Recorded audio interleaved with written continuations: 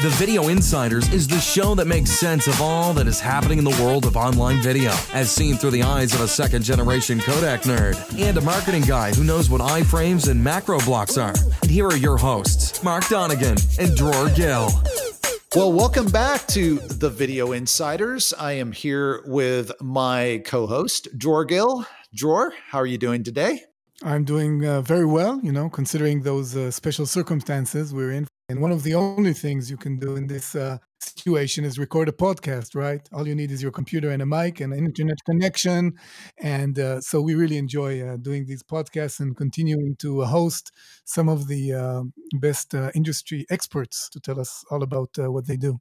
So I'm very happy to welcome Simon and Pepe from Unified Streaming. So welcome to the Video Insiders podcast. Thanks, Dror. Thank you, Dror and Mark. I'm very happy to be on the podcast. Yeah, it's great to have you guys. So can you tell our listeners more a bit about the history of your company? Sure, happy to do that. I mean, going back a number of years, I think we started around 2008 when Arjen Wagenaar, our CTO, created a module, H.264 streaming module. It was about the time when Adobe announced MP4 support for FLV.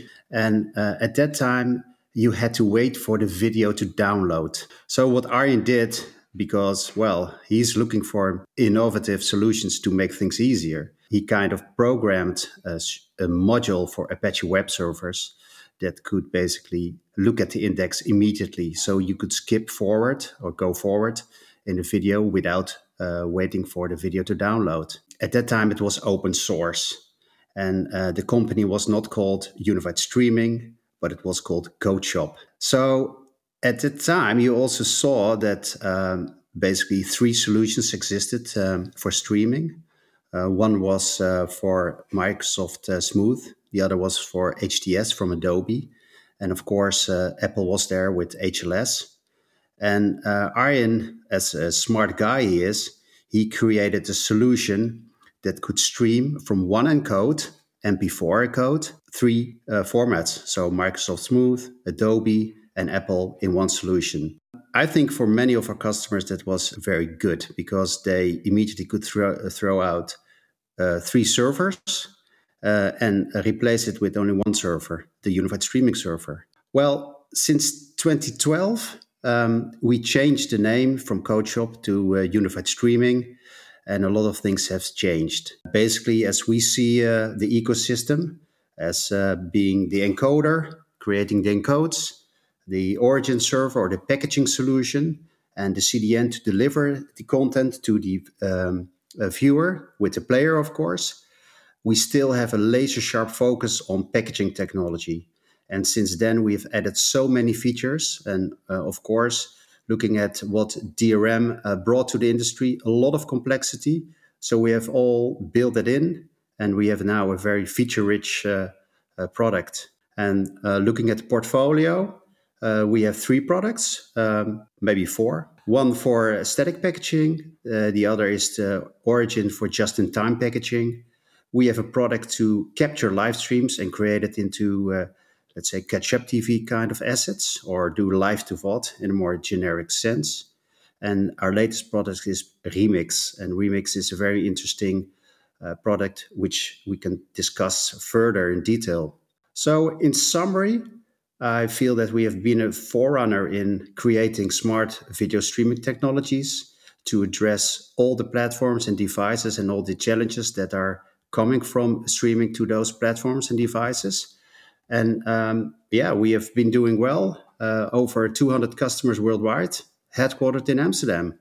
Does that cover your question? Yes, very much so. And I really like your point about the focus. It is so true that when you have so many components in your video processing chain and you really want to excel at something, you need to focus on it. And if you focus on packaging and that's all you do, then you do it very well and you become well known.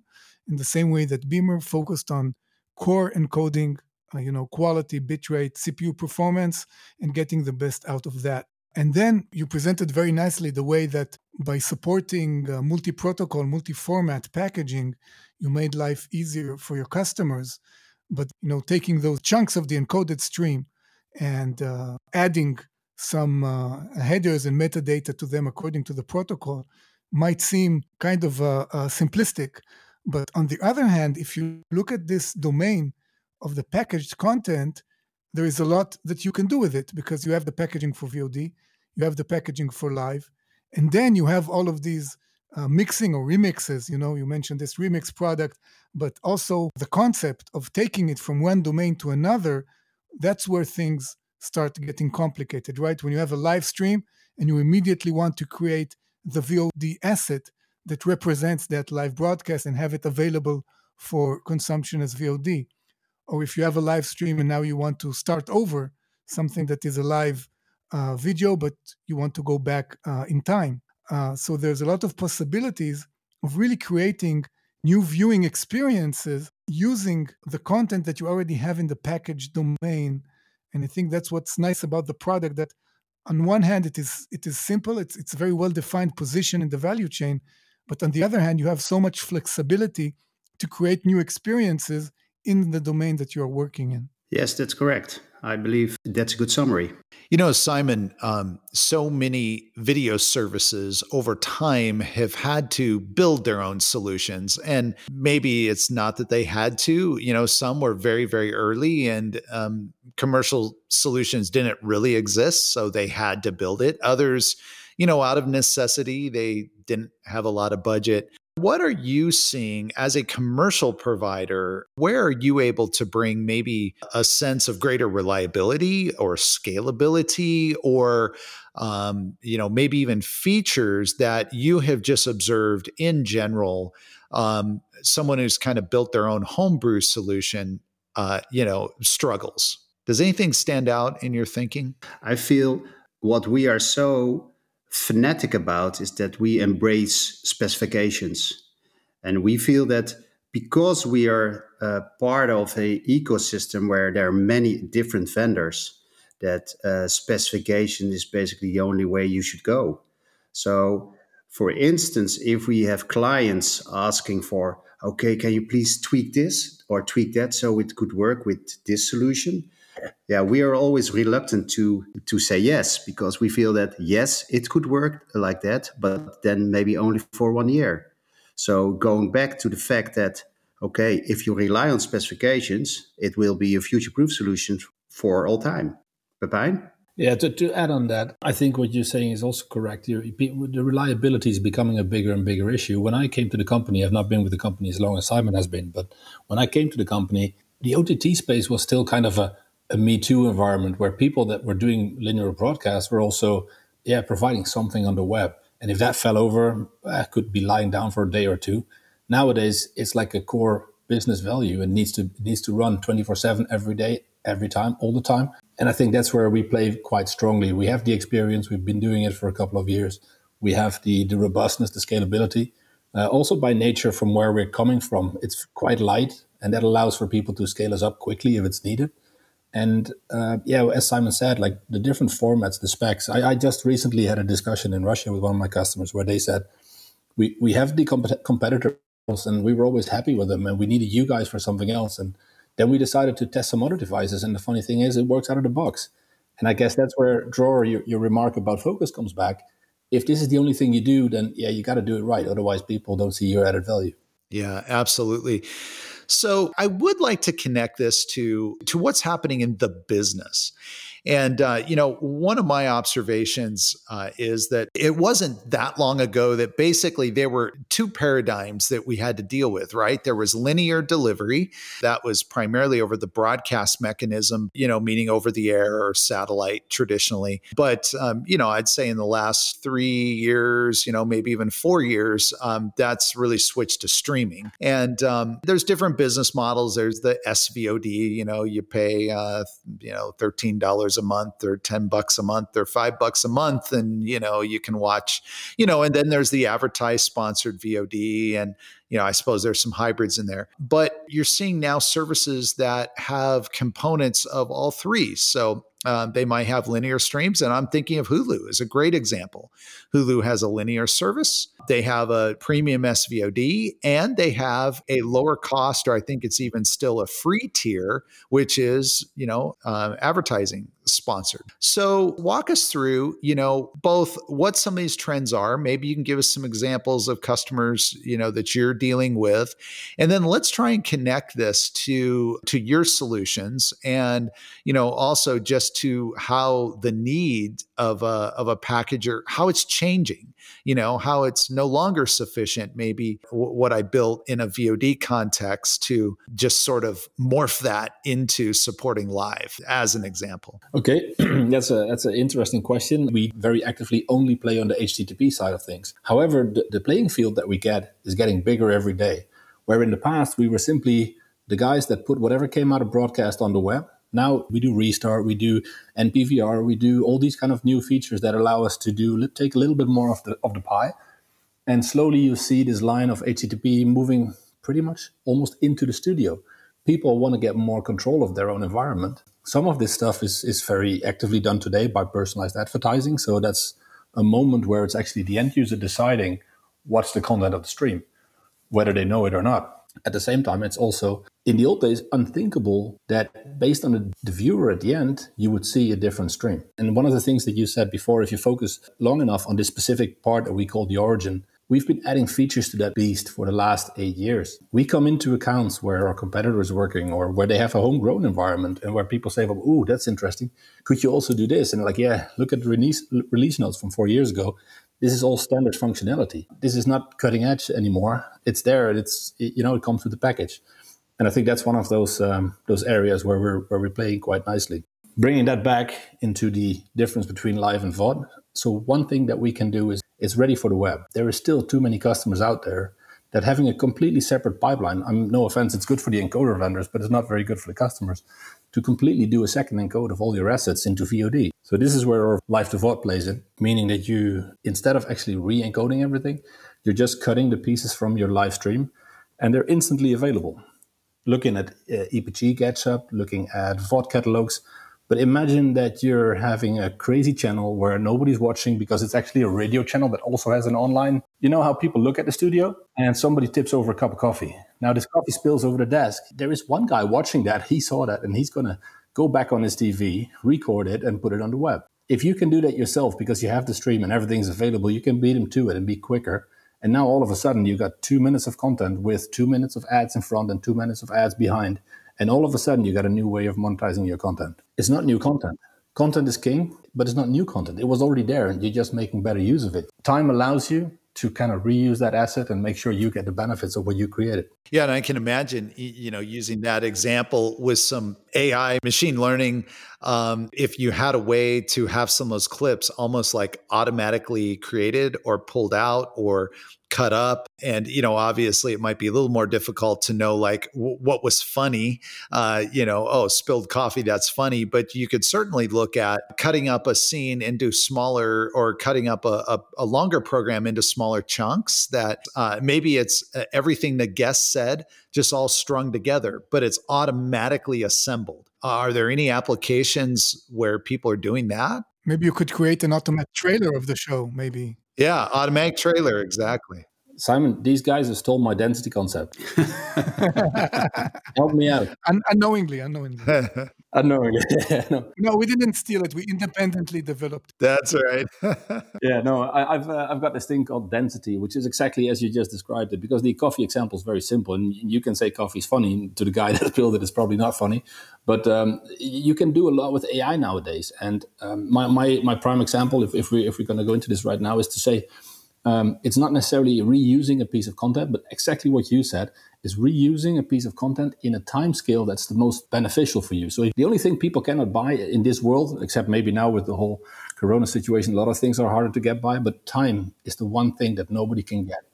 If you can deliver people content at the density that they're looking for, I bet you they'll be willing to pay for it. And I'll give you an example if you want. Formula One.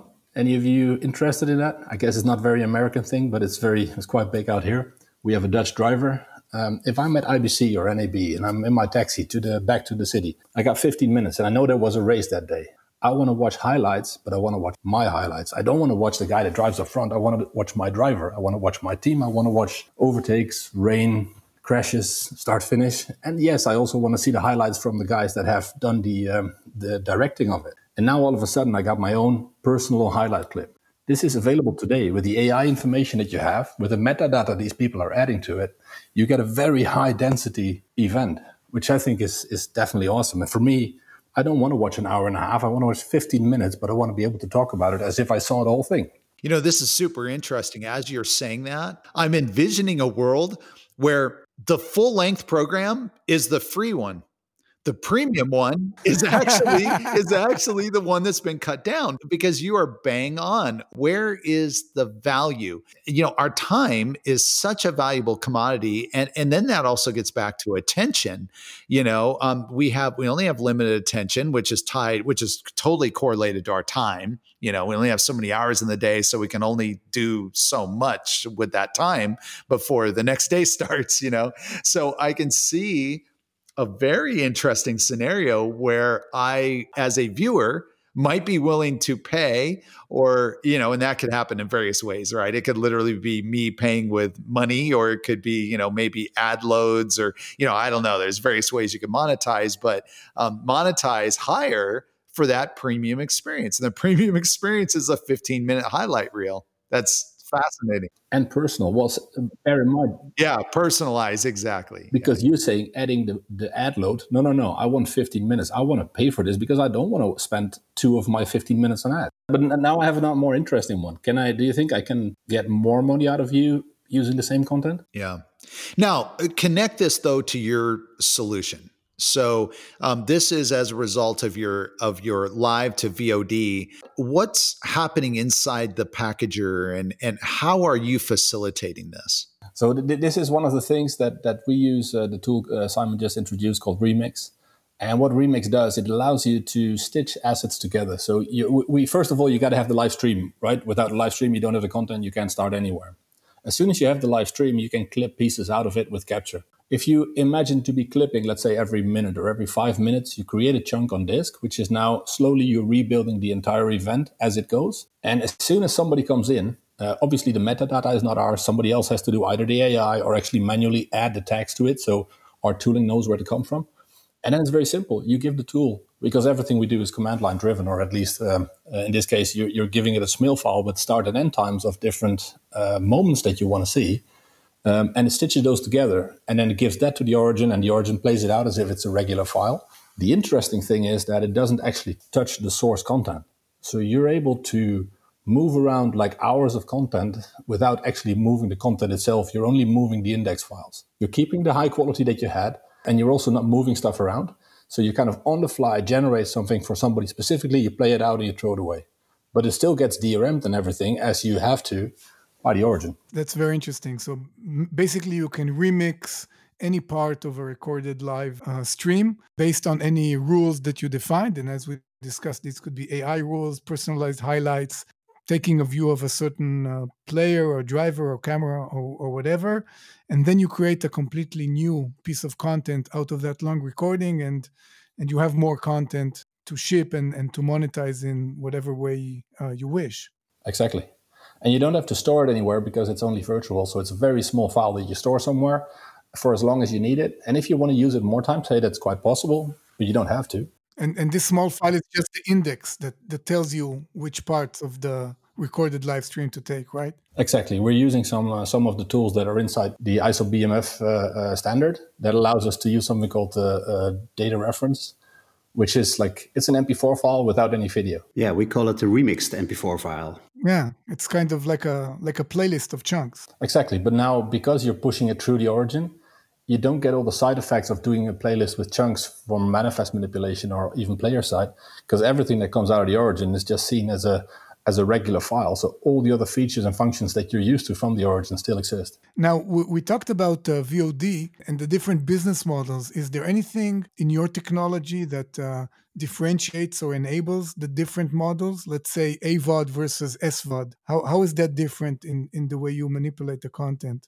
I think this is an interesting question because Pepijn talked about, let's say, mixing, remixing many sources, content sources, media sources. Now, what we see in the playlist of today and maybe tomorrow and in the future is that we see sources in a more generic way. Like a source can also be a metadata stream, or a source can also be an input stream from another system that can help to modify the stream. So if you take a very black and white approach to SVOD versus AVOD, AVOD is basically content enriched with Scotty triggers, markers where ads should be inserted. And SVOD doesn't have these markers. So with Remix, we are in a position where we can actually update or recondition the VOD catalog with, for instance, things like markers and metadata, which then enables our clients to use an existing VOD library immediately for AVOD purposes. Wow, this is really interesting. And let's talk about this because this is a different approach than dynamic ad insertion, kind of the brute force way. You mentioned the Scuddy 35 markers. And so explain more about why this is more efficient and how this allows someone to just take an asset and effectively turn it into a dynamically ad inserted stream. Yeah, sure. So what we do is, because if you want to do ad replacement on an existing asset, the asset has never been intended for ad replacement. Imagine the old days, you had a regular progressive MP4. Nowadays we segment it, you get small segments and you can stream it. If you want to stream it, the chances that your moments where you can actually, break into a stream and replace it with an ad, it's not like the chances that it actually is on a segment boundary is quite hard because you don't want to have the cliffhanger right after the ad. So in the same way as Remix works to stitch different assets together, you can also tell Remix to stitch the same asset together, but to give it some breaks in between. So what happens if you have an asset of an hour and you say, I want to have a break at 15 minutes and 2 seconds, 23 minutes and 16 seconds, it will actually go in, fetch those segments that are touched on, create an iframe, set it in there, and give it back to the origin to play out as a regular stream, except with some extra iframes. So whoever is down the stream can actually consider yes or no, do I want to insert an ad or not? And if they do, then obviously the content is prepped. This allows you to do like with a huge long tail catalog to still be able to do ad replacement, even though the essence had never been intended that way.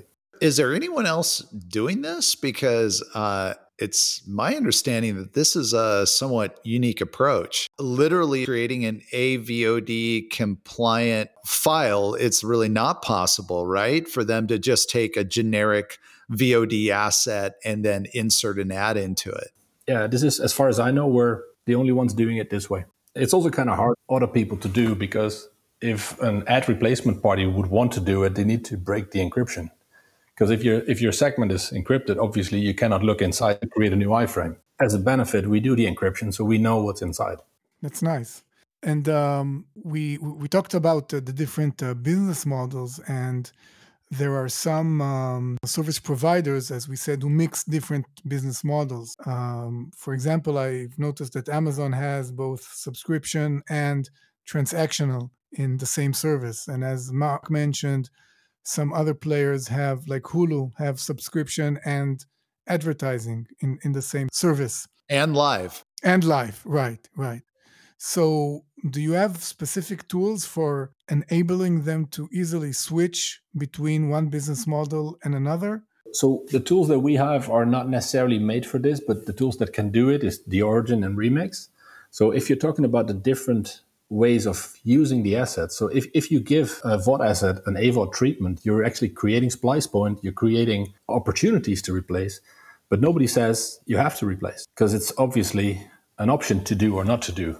the replacement afterwards. If you're coming to live streams, that's obviously a different story. If you're not replacing ads in a live stream, people are going to look at a very funny black screen for a while, which is, I think, undesirable. And there we have options that you can actually signal them in the stream so they get recognized, and people can then opt to replace them with their own assets downstream. So from a delivery point of view, for us, it's kind of transparent. Obviously, there's a lot of stuff to be done downstream. And I also have some customers that are looking to do the ad replacement, not with manifest manipulation, but do it straight on Remix. So that's another way you could actually do it. If you, for example, know that you're getting hit by a lot of ad blockers on the other side, and you want to get rid of those, you could actually insert ads into the Remix asset before it goes into the origin.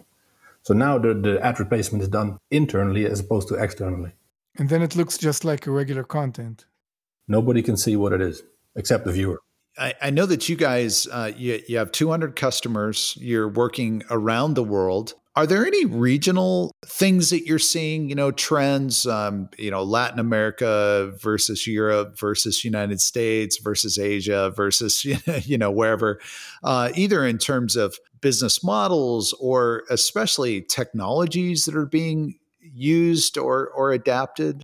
Basically, what we see is that big broadcasters are basically very interested to experiment with AVOD models. But what do you see in your region, Pepijn? So when you're really talking about like the technology stack, Latin America is still a lot of smooth. Whereas if you go to Africa and on mainly the South of Sahara Africa, it's all Android. They never had smooth, so it's not going to be big out there.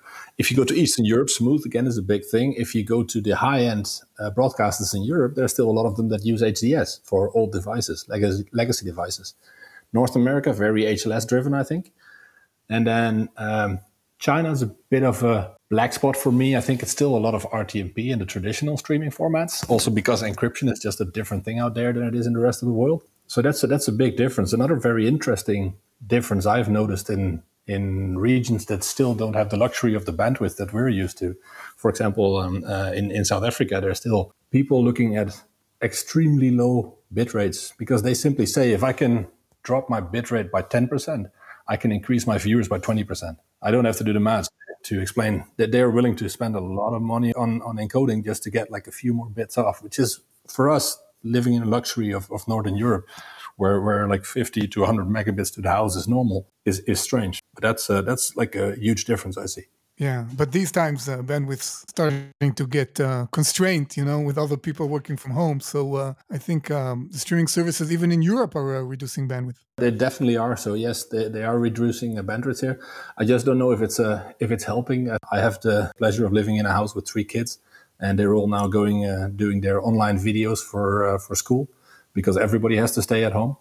And I think that's also quite a load on the network. So I'm not sure the tipping out the biggest bandwidth in video is helping that much, but every little bit we can do is obviously helping. Yeah. And we try to do our part by doing the optimization and content adaptive encoding that Beamer has been doing for like 10 years. And now suddenly it becomes relevant not only in those countries in Africa that are very scarce with bandwidth, but also in the most developed regions of the world. Yeah, it's one of those nice features where people are asking about, and we can say, well, it's been there forever. In our solution, you can simply pass a URL parameter saying cut out the biggest bitrate, and off you go. Obviously, it's better to do it with you guys because you get better quality. But if push comes to shove, this is a nice way of quickly reducing your bandwidth. Yeah, just removing the top ABR layer. Now, I noticed that you mentioned HDS and Smooth and HLS and RTMP, but I didn't hear a lot of Dash in your international survey of protocols. Okay, Dash is definitely big in Africa. In Europe, it's getting bigger. In North America, I think it's still very HLS driven. One of the side effects is that Dash has a few standards already. So there's different standards to different TV models.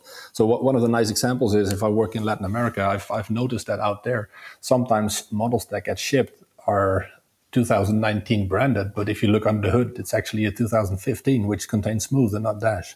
That's also why I think it's nice that we have a single format. And if you're talking Dash, let's go one step further and talk about CMAV. Yeah, CMAV is definitely going to come. Dash is definitely here to stay. Is CMAV going to be the holy grail? I don't know. at least it's going to take another couple of years because these old machines, they need to be replaced. TVs are not going to get updated like mobile phones do. So they're not going to magically support CMAF.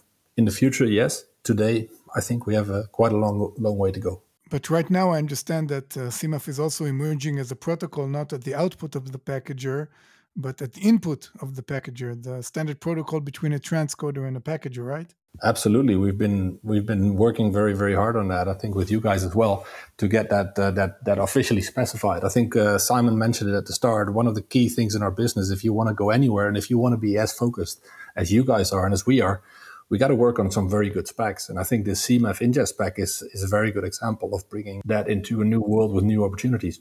I wanted to come back around and talk about your solution, and you gave a nice high level overview, and we've talked certainly a lot about Remix, for example. But maybe you can go through your other solutions and share. I think what our listeners would love to hear is something that they may not know. You've already referenced that you get inbound requests, and then you kindly remind the client that, hey, that's been supported for 4 years. And I think we all deal with that on some level because these products are very advanced and they're, the functionality is quite vast. I had a nice one last week where one of my customers who's been a long-term customer and they went to the Unified Certified training. So they got trained and I called them up and I said, like, what did you learn from the training? Because you've been using us for years. And he said, well, honestly, we're right into this project of migrating everything to the newest version. He said, so not today. But I have 5 new projects lined up because all the stuff that I didn't know you guys could do. And those were around subtitles. So how can I manipulate subtitles to make best use of them instead of just burning them in the old school way? Another one for which he had was like he found out that he can do a lot of tweaking on the origin to actually provide people with the better manifest, resulting in better playback opportunities on the other side. So even though everything is spec'd, there is a lot of specs out there. So as I said, you got the dash, DVB dash, MPEG dash, DVB low latency dash. CMAF is already like in 6 or 7 different flavors.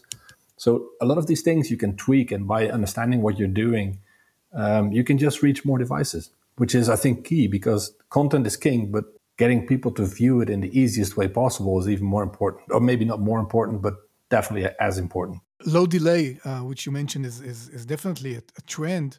And a lot of people are trying to reach even lower and lower end-to-end delays. What are you seeing? What are the numbers that are, let's say, typical in 2020 and the most common standards for low delay streaming? If I look at the low latency streaming, there's a few different approaches. And no surprise, they come from different geographical regions. You have the HLS low latency streaming, which is very HLS driven, which has a lot of competition from its own format. A lot of people have been tweaking this, have been playing with it and got pretty good results. Apple now has their own spec. It's good that we have like an official spec, and I see people working on that. I think there's a very nice DAZN demo that they did. It's very nice to see how low you can go based on Unified Origin and some tweaking by our partners. Another one is the DVB low latency, which allows you to keep the entire chain in check. So you don't have to do like an encoder replacement, the CDN replacement, the packager replacement. But what you're doing is you're actually giving the player the information it needs to stay as close as possible to the edge. And that's giving very good results. I've heard people saying 6-7 seconds from OTT encoder input to on screen, which is fairly fast. I also got complaints from people that have been playing around with it. And he's like, yeah, I'm getting buffering, I'm getting quality issues. And I'm like, yeah, of course. If you take all the buffers out, then yeah, it's going to get worse. I think a main thing is to find out whether people want low latency or not. So I definitely don't want low latency on all my channels. If it's a high profile event, yes, I would like low latency. If it's a movie, I want good quality. So for those things, and that's again something the Origin plays a nice role because you can tell it to even give out like 3 different streams on the same channel and say, this is a 1 second segment and this is a 6 second segment. Do you want low latency? Take the 1 second segment. Do you want a better quality? Take the 6 second segment. But they are parts of the same stream, actually. Yes. So from the encoder comes a single stream in 1 second segment, and we then on the Origin stick them together in 1, 2, 3, or 6, or whatever you want. Obviously, it's going to create copies in the CDN, but that's a smaller price than to have bad performing clients. Right, or to do different encodes for low delay and high delay and things like that. It definitely makes sense. Imagine that you have like a 1 second segment length as a stream. You're probably going to lose out on 20 to 30, well, depending on the region you're in, you're losing out to 20 to 30% of the devices because they simply cannot handle such a stream. If you can now say, I'm going to keep the same encode, and in the origin, I'm just going to hold them a little bit longer until I have 6-second segments, I can still give it to these people, but now they don't get the low latency, but you still see the stream. Me, myself, I'm a big fan of the personalized watching. So I don't care about latency. Give it to me 3 hours later, but give it at my speed, give it at my density. You know, there used to be this concept of scalable video that can change based on your network and adapt. And it's nice that you can adapt, but when you adapt the stream to the network, what happens is it's not that when quality gets better, the user will say, "Hey, that's awesome." Once they get used to good quality, when it drops, they say, "Wow, this is really bad. I have to stop viewing." It's the new baseline. Yeah. It's like they prefer a consistent experience. And if it was low quality all along, they would watch it because that's what they have. But once it drops from high to low, that's a killer for the stream. I have a customer who did the World Cup 2018 at extremely low latency, and they had to run around like rats to keep everything up and running. And then when the World Cup was over, they went back to regular latency. And then people started calling saying, "Hey, why is this not that fast anymore?" Wow. So once you go low latency, you can't go back. When you go low, you can't go back. No. Yeah, I guess so. Okay, so I think this was a really awesome conversation, and we covered a lot of topics. But now I want to cover a topic that nobody really knows about, but everybody talks about. Everybody's an expert on the future. So there's a lot going on right now, and you mentioned all of the different protocols that you are supporting and continuing to support. When you look 1 or 2 years ahead, what are the main trends you are seeing in your part of the value chain? And what are the new developments that you are looking out for in 2020 and 2021? One of those trends that we see is that, and we have touched upon that already a couple of times, is that what Kevin Kelly, the founding executive editor of Wired, said, the only factor becoming scarce in a world of abundance is human attention, our time we can spend on watching content. So having said that, is that in our mission and vision of the company is like, okay, the end goal of this company is to create a personalized stream for every one of us. So I think the coming trend for the next 2 years is that in order to stay relevant, personalization will be introduced. And whether that is a personalization on, let's say, I see the ad that is of relevant to me. We also see that things are being introduced like theme channels. So I'm interested in watching a channel about cars, and Peppy is interested to watch a channel about horses. Basically, all the content in the world is available to make that happen. And for instance, a development that we're working on, like the Vault to Life development, kind of plays a big, important role in this. What trend do you see, Pepijn? Yeah, I see the same. So personalization, and the example I just gave about the Formula One and buying people time by making it shorter. It works the other way around as well. You can also buy people time by making it longer. So you're not saving them time, but you're giving them more time to enjoy. Let's say the Formula One case again. But now all of a sudden, I'm not making it shorter. I'm actually making it longer because I have access to all these different cameras with the onboard cameras, maybe even feeds that come out of Instagram or whatever online stuff is happening. And I can mix that into my stream. And this is not today, this is the future. But this would be my favorite, where you can say, hey, this is a lazy Sunday morning. I'm not going to do anything. I'm just going to hang on the couch and watch the Formula One race in 4 hours instead of 1.5. I really see that same vision. There's been a lot of talk about the in stadia networks, so in a stadium. And it's just so obvious to me. You've got 25,000 people, even, 50,000 in extreme cases, 100,000. The point is, regardless, you could have 500 people. Every one of those individuals now, with the exception of like maybe 3, have in their hand a phone. And the vast majority of those, that phone that they have in their hand is probably a high-end smartphone with an amazing camera and you just think about the possibility of what if you had the ability for those who wanted to participate to be able to access live streams from all these different locations around the venue, of the event or the associated action, around the event, either on the field or off the field, I guess, could maybe be interesting as well. And what an amazing experience that would be for even people inside the venue, but especially for people outside the venue. And so I definitely see this vision of the personalization of video that is just super exciting. Imagine watching a match with 4,997 kiss cams. I mean, that's what you're getting. And the funny thing is, what I was saying before is the line of HTTP is moving. If you're a director of this kind of thing, then you're used to your regular camera feeds. If you're going to bring any of those that have been triggered on social media or somewhere else, and you want to bring that into your traditional TV show, if you're going to bring all that back in-house to be going through the regular traditional broadcast pipes, it's probably going to come out an hour after the event. If you keep this on the HTTP side and you can stitch it in seamlessly, then you can actually use it. The other thing that I see is again, the Formula One example, there's no races, but they're pushing a lot of old races out right now. And that's again where they obviously cannot charge you for showing off their long tail, but it is something where you can actually stitch a couple of ads in and get some money back and still keep people entertained. Recycle your content and monetize it now that when you're not producing new content. Exactly. Well, Simon, Pepe, it was wonderful to have you join the podcast. Thank you. I hope it was valuable. It was nice to do it. It's really interesting, and we enjoyed it. And thank you for being on the Video Insiders.